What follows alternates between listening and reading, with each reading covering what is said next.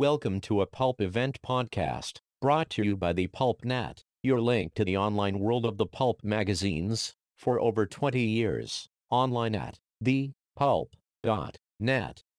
This Pulp Event podcast looks at traveling through time with H.G. Wells. Popular culture professor Garen Roberts, who was awarded the Muncie in 2013, examines Wells's appearances in Amazing Stories magazine.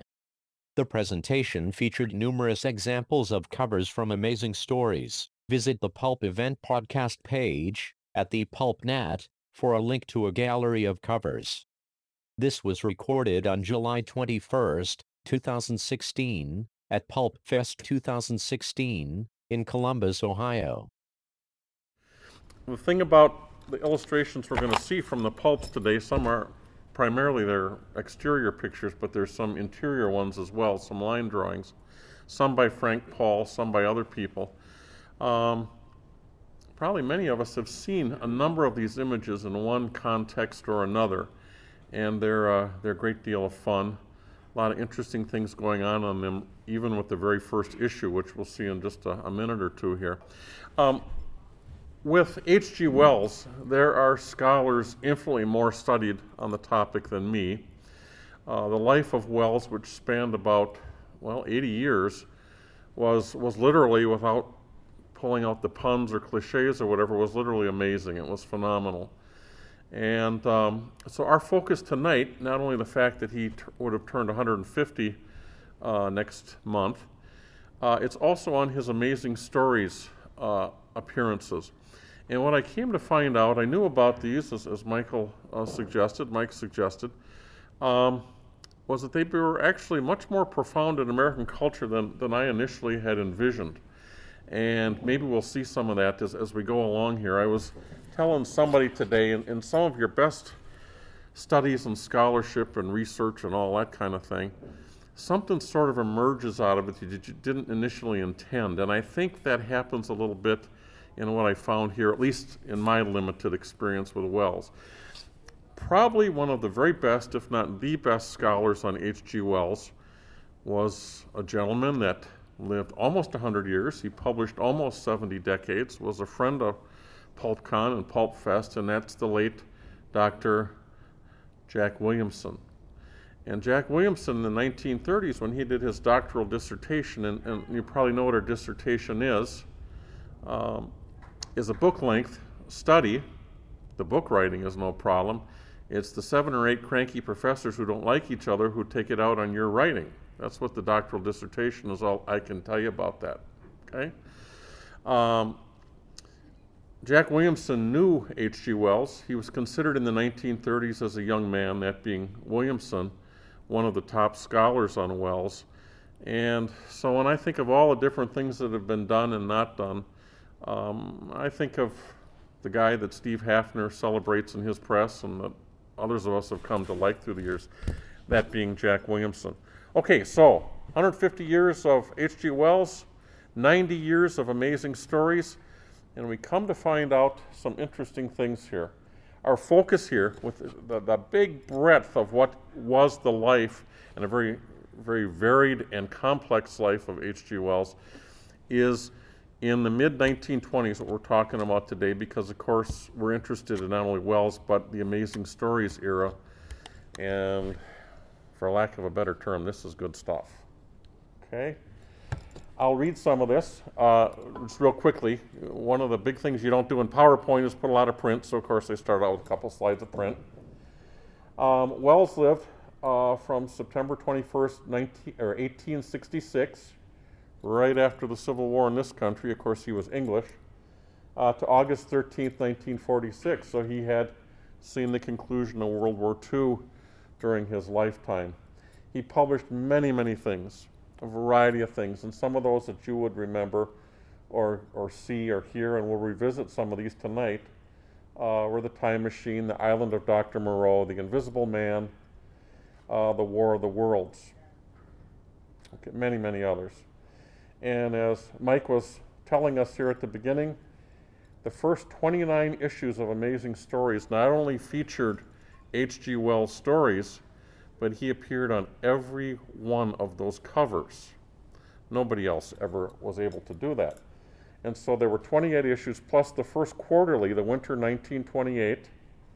That would have been right about the time my dad was born, who's still with me, I'm very glad to say, to April 26. Now, as Mike also suggested, Gernsback was still in control of Amazing Stories, and what we'll probably learn tomorrow, there's some other great, much better than my presentations on Amazing Stories coming up, although I've published a few things on Gernsback through the years for literary dictionaries and things like that. What we come to find out, and many of us know, is that Gernsback would ultimately lose control of Amazing Stories just after the first few years of his brainchild. That's a very interesting story in itself. We won't go off on those details right now. Okay, let's look at some things here. Here's the quote that I kind of like, kind of emerges from this whole thing about Wells and Amazing Stories. There was a very famous Canadian professor from the University of Toronto, and probably many of you have heard his name. His name was Marshall McLuhan. Somewhat controversial in the 60s and 70s, but boy, he was worth thinking about. His theories were very, very interesting. One of his big theories, which I think is fascinating and has tremendous merit, was the theory he called the theory of rearview mirrorism. And that was with the emergence of each new story type, each new genre, each new media form, the new medium or story type would draw on the best successes, the most profitable successes of the previous medium to guarantee at least some market share. So if you stop and think about it, some of the very first pulp magazines were what? Tony Tolan was telling us a little while ago, reminding us about Street and Smith originally started out as a dime novel publisher.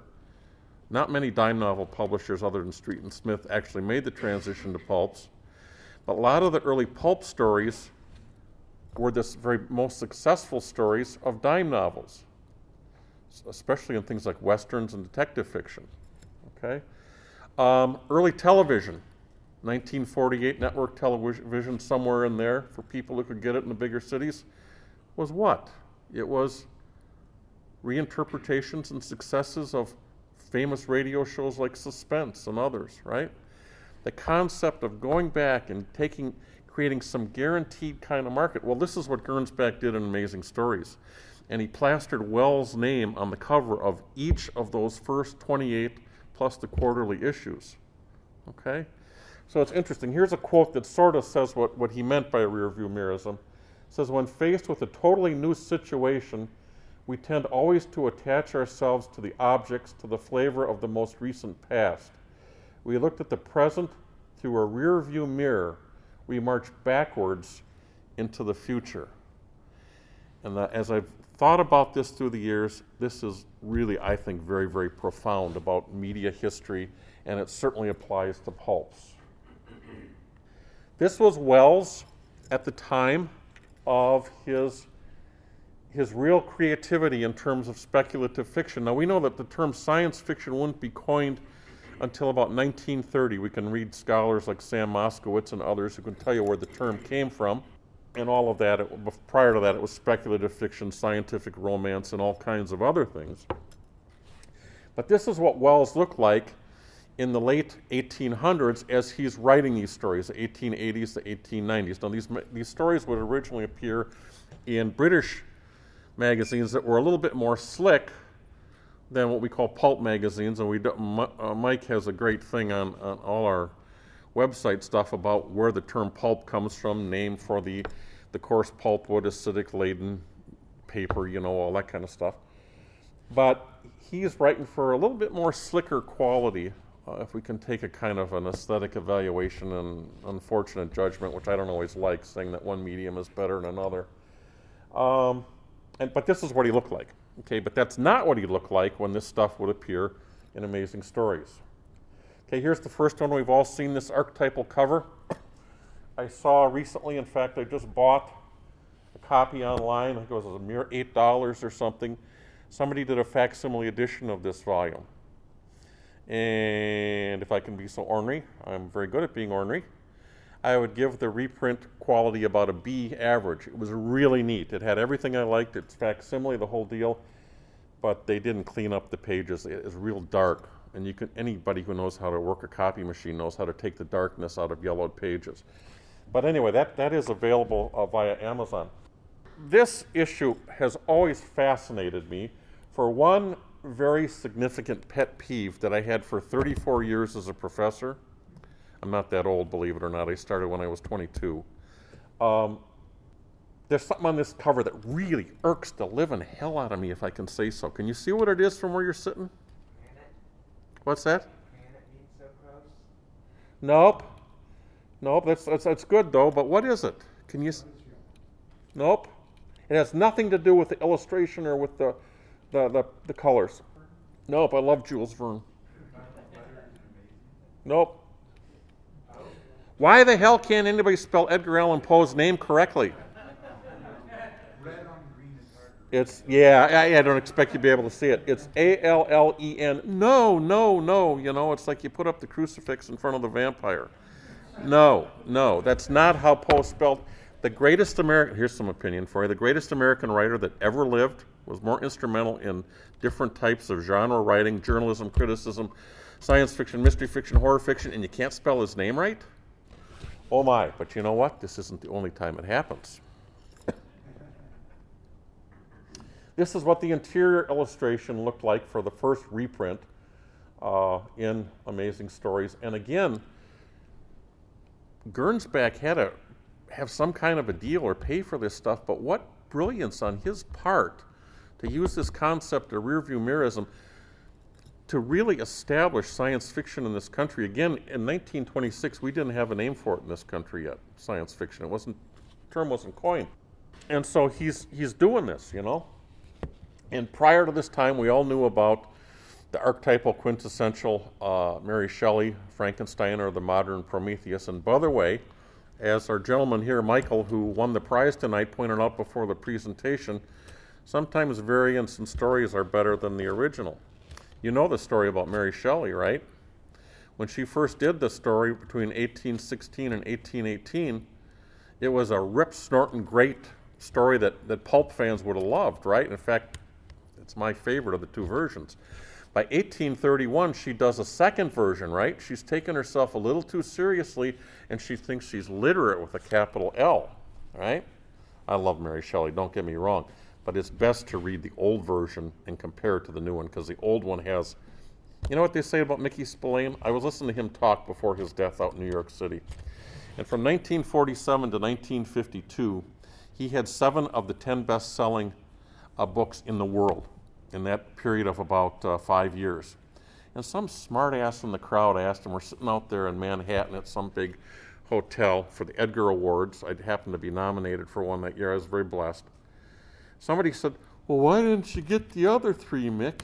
He said, because I only wrote 7 novels during those 5 years, you know? But there's something that happens with, and you hear other writers talk about this as well, like a very successful friend of mine, Max Collins or whatever, that they start out with this tremendous, and I don't want to get off the topic too much, this tremendous vitality and energy, and then somebody tells them they're literate and they need to clean up their craft, right? In an effort to attain art. Well, it doesn't work that way, and some of the very best stuff is the oldest stuff. Somebody said to Raymond Chandler one day, what if you took all those red herrings and misconnections out of the big sleep? And he said, there'd be no novel. He said there'd be nothing left. Yeah. So, okay, let's look at some H.G. Wells. And the second issue, The Crystal Egg, is a wonderful story. It's a short story. I like it. You might like it because it starts out in an antique store, right?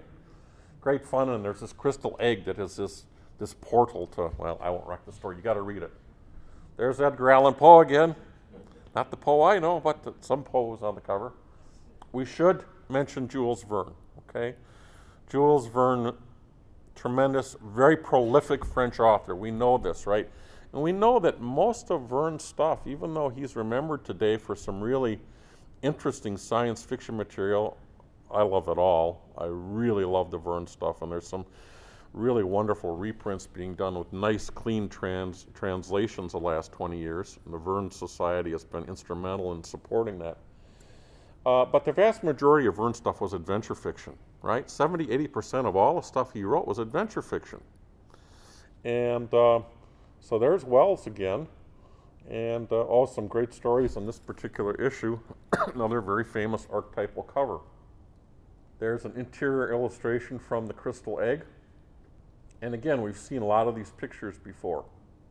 There's the star. You know the short story, The Star? I think it really must have influenced the later novel by When Worlds Collide.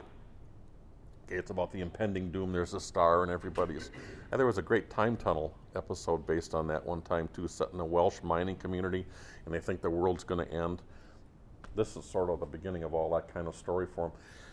Wells was really important, not only in his earlier days in England, but in his reprints, in terms of articulating all kinds of different types and variants of science fiction. So you had the time travel story, you had the Lost World, you had all kinds of things. You had the mad scientist story, you had the invasion story, and it's pretty neat stuff, for lack of a better term. It's pretty neat, you know. Very readable, very, very readable.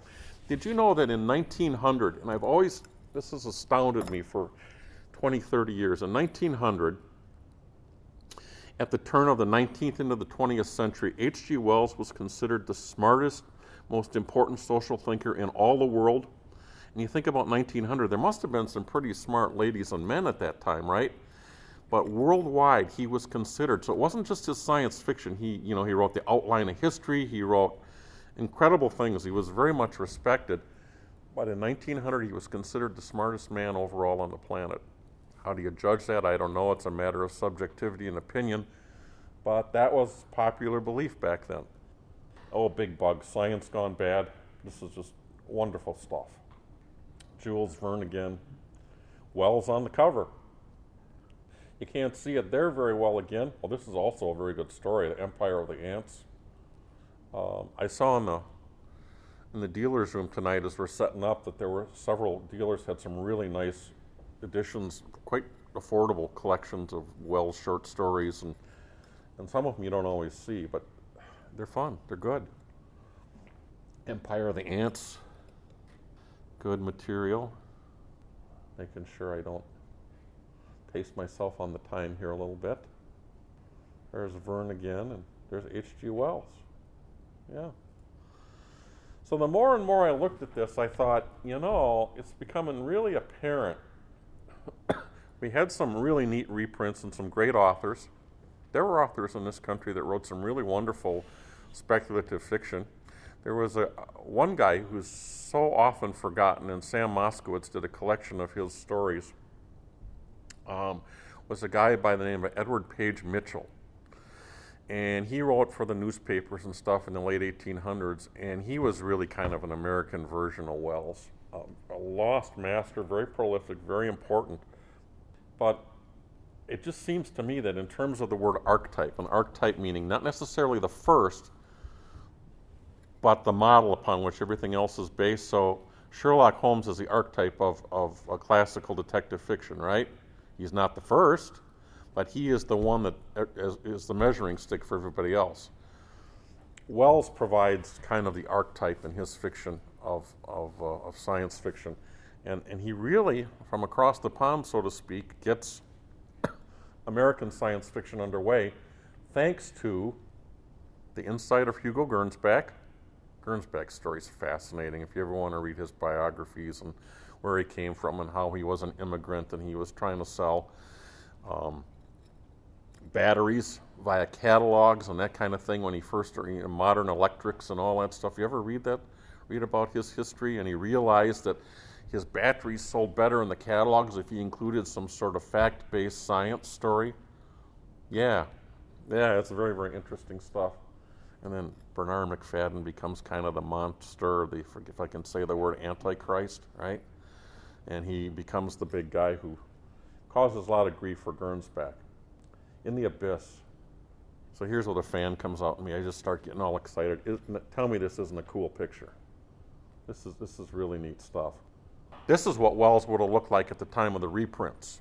Here he is on the cover of Time magazine. And so that's right about when all this is going on. You gotta love the big bug motif, right? Boy, they would do that for years in the 1950s movies. This is the first installment of The Island of Dr. Moreau. And again, Wells is on every one of these covers. That's the second part. Here's a couple of interior pictures of some of the creatures and results of Dr. Moreau's less than ethical scientific practices. First Men in the Moon. In a few cases, Gernsback serialized some of the novels of Wells in the 1920s. I'm trying to remember who else is in this issue. There was a really neat, again, there's that word I'm overusing, neat, really wonderful lady from Illinois, and not a real lot is known about her. We're discovering more and more, who published an amazing stories. You know who I'm talking about? This is the one I think that has the fate of the Poseidonea in it. Claire Winger Harris. She was a housewife in northern Illinois. And in the 20s, Forey Ackerman was the one who put me onto her, and I just fell in love with her story and her personal story, and then her writing. And I think this has the fate of Poseidonea in it. Good issues from cover to cover. Murray Leinster. It's pronounced Leinster, not Leinster. I learned that this summer. I was fortunate. Tom Roberts has me doing, it's due out this fall. We just finished an adventure collection of Murray Leinster's very first stuff before he did science fiction. His real name was Will Jenkins. But there's, you know, it's the first Men in the Moon, but there's a kind of an invisible man back there too, you know. This has a Burroughs story in it. Wow. Wells on all these covers. First Men in the Moon. Before we go any further, I need to thank Chuck Welch for his excellent work at translating all this stuff. We sent it to him electronically, and he got it in real good shape for us, given what the material was I sent him. Yeah, oh man. And I know you've seen some of these pictures, right? Some of them are like old friends and stuff, but H.G. Wells again. Burroughs is starting to show up, and his stuff is not reprints at this point. A. Merritt. Okay, probably some stuff from Argosy. I don't know what the Merritt story is in there. There's a Time Machine. And if I remember correctly, this is the whole novel in this one. They didn't serialize this thing. They put the whole thing in there. Time Machine. Wells again. That's a short story. The story of the late Mr. Elvesham. Wells again. Merritt is showing up here. The Plattner story. And of course, that's the picture that's on your, the one we're wearing around our necks, right? If I haven't lost it already. There it is on the floor. Now, where do you see this on a weekly basis on TV? Big Bang Theory. The Big Bang Theory, sure. This very illustration, this Frank R. Paul thing is in Sheldon and Leonard's house, right? Their apartment. All right, so it made the cover there. Here it's not on the cover. Now somebody can correct me if I'm wrong. Wasn't this one of the pieces of art from the Bob Lesser thing when we were in Bowling Green all those years ago? One of the originals? I may be making it up there on that one, so don't hold me to that. Do you remember some of us older timers? We're not that old, but when we were up in Bowling Green, must have been 20, 25 years ago, and had all that great Robert Lesser stuff. Bob is still selling pulps over in England. I bought one from him a month or so ago. What were the worlds? Interesting story. Of course, we know that H.G. Wells was not related to Orson Welles. In fact, they even spelled their last names differently, right? But before he died in 1946, H.G. Wells met Orson Welles, and they did quite a lengthy radio show together. Have any of you ever heard that? Yes. Yeah, it's actually very, very good. And what I like about it is it goes on for a while. It's just not a short little, here he is, shake hands, goodbye. They actually, and there was kind of a mutual admiration society between the two of them. They got along very well. And of course, Orson Welles' story is fascinating as well. Tony mentioned A Touch of Evil a little while ago, one of many H.G. Wells, Orson Welles movies. But they weren't related, but there was this kind of this landmark meeting of the two of them in the last years of H.G. Wells' life. Cummings, Garrett Smith. Thanks to some pulp reprinters, again like Black Dog and others, we're getting to see some more of that old lost Gene Christie and Tom Roberts and all the rest of them. Ray Cummings stuff and some Garrett Smith stuff, and that's all right. It's good stuff. And Gernsback's still on the masthead there. It's a wonderful cover. Story of the Stone Age is in that one. Wells is still on the cover. Boy, I don't know. That reminds me of a modern type movie. I don't know, like something like, I won't even say it, like The Matrix or something like that. The Country of the Blind. Very, very famous story with some famous lines, quotes that people quote to this day out of it, you know. But here's Wells, and he's tightening up and bringing together some traditions and Americanizing, you know, what we had.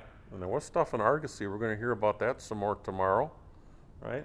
I know Doug Ellis and others have some things to say. And I don't know. I can sit here and look at these pictures over and over again, and they're fascinating. Here's the When the Sleeper Awakes. Okay. The Winter, actually it was issued in January of 1928. And by now, Jack Williamson had been reading Amazing Stories for a good year or so. He picked it up with just a couple of issues into the run off the newsstand as a fairly young man. He was born in 1908. And wow, good stuff. And of course, this story's been reprinted many times in hardcover and trade paperback and all that kind of stuff. Pollock and the Poro Man. This cover is always, that's a very good story, by the way. The Flowering of the Strange Orchid, that's one you want to read as well. You know, the temptation for me is, oh, this is about that one. I don't want to wreck the stories for you. But you got to read them. They're very, very good. Very, very good. But this one has always the cover has fascinated me a little bit because we've got the Oriental Asian thing going here. And of course, you know, part of the era, we're certainly not justifying it or whatever, but it was part of the reality of the day, the image of the stereotype of the yellow peril, the yellow menace, and all that kind of stuff. By the way, stop by Bill Maynard's table tomorrow. He's got the great stuff, I'm telling you. Fu Manchu and a lot of the imitators and all that. Plus, we've discovered today that Bill's son looks a lot like Sax Rohmer in his early. Check that out. It's a little spooky. I said to Bill, if Mike starts sending you postcards from Limehouse, you might get a little worried, you know. But this one has always fascinated me. This cover, I don't know what to make of it, and it intrigues me, you know. But anyway, look at the beauty in that. See over there, we still don't have exactly the term science fiction. Gernsback has gotten us to science fiction, okay, but we're still not quite there. And now we're joined by David Keller. Such wonderful stories and folklore, some of it probably even true about all these people, you know. Story of Days to Come. Let's see, was that in the one there too? Yeah, that's part one. Here's part two. Great Monster. The Invisible Man, one of two. That was broken into 2 issues. July 28th. Now we're coming down to the very end of Wells, and what happens then, let's see, we go, this is this famous cover. What's interesting about this cover, do you know, or in this issue? Well, I don't know if that's it or not, but there's a misconception about this. That's not Buck Rogers. That's the first Buck Rogers story by Francis Nolan, but that's an illustration from the Doc Smith story. You got time for a quick Doc Smith story? Oh man, this is a good one. So you know, Doc Smith was a very bright man. Well, he had a doctorate and all this kind of stuff. He was a scientist. He was tremendously talented. And this is a true story. In the heart of the Depression in Michigan, I'd lived in Michigan for lots of years, a wonderful state. I know we're in Ohio now. I lived in Ohio too, and I love Ohio. So, you know, no worries there. But there was a donut company in the 1930s called, and I don't think it's around anymore. It was when I first lived in Michigan, but the last 10 years or so we lived there, I don't think it was there anymore. It's called Dawn Donuts. And in the height of the Depression in the 30s, when $5,000 was worth having, it still is today, by the way, but back then it was really significant, Dawn Donuts came to Doc Smith and they said, we want you as a chemist to create the formula that's going to get our franchise off the ground. And he did. He made the formula for Dawn. See, that had nothing to do with anything, but it's kind of interesting story, isn't it? Yeah. The moth. It's a funny thing. You know, we sometimes canonize authors, James Fenimore Cooper with The Frontier, the romantic story, you know. We canonize the Poes and all these people, but sometimes we should actually read them. Wells is another person that said, oh yeah, H.G. Wells, he was great. Don't know much about him. We've seen a couple movie adaptations. Time Machine is really great with Rod Taylor, and it is a good film. And the Time Machine is in one of the Big Bang episodes and all this and that. But Wells is one of those people that you really should read, not just because they tell you to or because he's canonized and he's great. He really was. You go back and read him, and he's just really fun. Okay, this is one of our last pictures. This is the first time, the 30th issue of Amazing Stories, that H.G. Wells does not appear on the cover or in its pages. Now, there's something going on in Amazing Stories at this time, and I'm sure the gentleman we're going to hear tomorrow talk about the early days of Amazing Stories will probably address some of this. But Gernsback is struggling here because he wants his stories to be scientifically based. They have to, in his mind, have some kind of basis in reality, some plausible way of thinking that they could actually happen, right? And so he's insisting, and what he does is he hires a number of medical and military people, Dr. David Keller, there's other ones, Miles Brewer, who's a doctor, so on and so forth, to add this scientific credibility with their names. And he puts the initials after their names, you know, and all this kind of stuff. And he's really struggling with it. And here in this first issue after the Wells era, it's like there's this transition gonna happen where he's gonna have to really fight and reemphasize, fight for this idea that there would have to be equal fact with the theory. There had to be some legitimate science in it. But he himself knew, and he had other magazines, and he wrote stories himself that were highly fantastic. He knew that stuff sold, but he had kind of a conflict within himself, being a scientist himself in real life, this being Gernsback, the marketer of different kinds of batteries, the guy who had been born and raised in Luxembourg and had migrated to New York. But there it is. That's the first issue where he's not in there. There's some kind of change happening. It wouldn't be much longer. I couldn't tell you the exact date, but it's within a few months that Gernsback would lose control of the magazine. Okay, that is more than enough for me. Does anybody have any questions or anything you'd like to add or say? Or yes, go ahead, please. I'm supposed to remember your name. Would you tell me, please, again? You know me from I sure do. For years, yeah. I just wanted to say, if somebody is really a fan of H.G. Wells and the pulps, they should get a hold of Peter Heining's the H.G. Wells scrap. Yes. You know about that one? I own it, yes. Okay, it's full of all sorts of illustrations from his books as well as different things from his life. And it has lots and lots of wonderful pulp interior illustrations. Especially my favorites are the ones by Lawrence Stern Stevens, which I wish somebody would do a book on. I mean, people do new books on Finlay and other people. Sure, right. And some people say he's derivative of Finlay, but I don't care. It's wonderful stuff. He did so much stuff of Wells, and it was of such high quality. Yes. So I heartily recommend It is. I do have two questions for you, though, especially Sure. since you're an academic. A few years ago, I blundered across, while I was going through Melcat, the electronic earlobe That's right.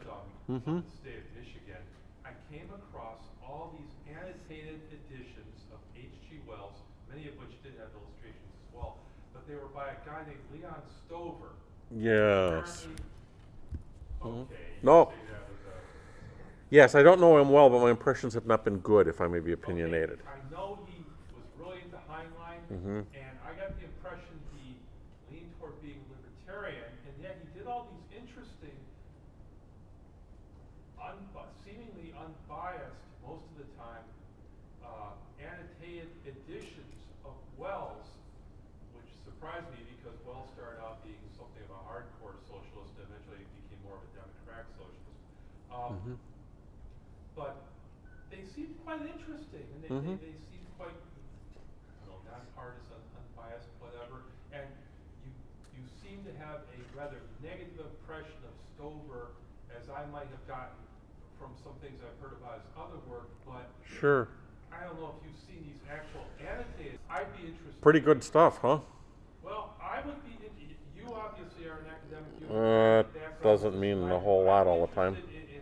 In knowing your opinion, like a year from now, if you were to get your hands on these things and take a look at them yourself. And also, there's an H.G. Wells Society in Britain. There used to be an H.G. Wells Society of the United States. In fact, I was going to join it a few months ago before my health broke, and all these things I was going to do to prepare for Pulp Fest just got aside. I don't know if you know anything about that. I don't, but it'd be... They have quite a few publications, and they still put stuff out now. Of course, they're having a big year right now because it's the 150th. That's right. The 70th of his death. Right. And I'm just curious as to what happens to the U.S. one. I was thinking it'd be wonderful if you could revive it. Maybe even hear the way the farmer people have their little something. I love the farmer people. Wells had such an important influence Yeah, on the pulp. absolutely. So that's all I have to say. Yeah, it's good stuff. And off on the tangent, the society that I really think is wonderful these days is the Jules Verne Society. Those folks are top rate. The work they're doing is the best that's maybe ever been done on I've Verne. heard about them. I'd like to hear more about that, please. Yeah. Well, one thing I would say about Wells, and that is that I am by no means any expert on Wells. I'm as much of a fan as anything, and I know about the early days of Amazing Stories, but there are a lot of people, including the late Dr. Williamson and other experts who know a lot more. But I love Peter Haining. I love his collections. I know some people might disagree with me, but he came up with the greatest stuff, and his Wells scrapbook is a dandy book. It's about like that, yeah. Anybody else have any questions? You say, oh, you just made that all up. You're full of nonsense. No, I actually believe all that stuff that I told you. Life is too short to make it up. So, yeah, I think it's very interesting. Just the last thing or so to say is that I think it's really a stroke of genius on the part of Hugo Gernsback to draw on the legacy of Wells to really launch science fiction in this country. And that concept, once again, of rearview mirrorism by Marshall McLuhan is really kind of, well, not to exaggerate, but it gives me chills. I think it's got a lot of merit to it in terms of media theory. Okay, well, thank you very much. You've been really wonderful. Thank you, Mike. You've been listening to a Pulp Event podcast, brought to you by the PulpNet, your link to the online world of the pulp magazines, for over 20 years. Please visit us online at thepulp.net. Thank you for listening, and keep reading the pulps. The Pulp Event podcast is copyright 2016.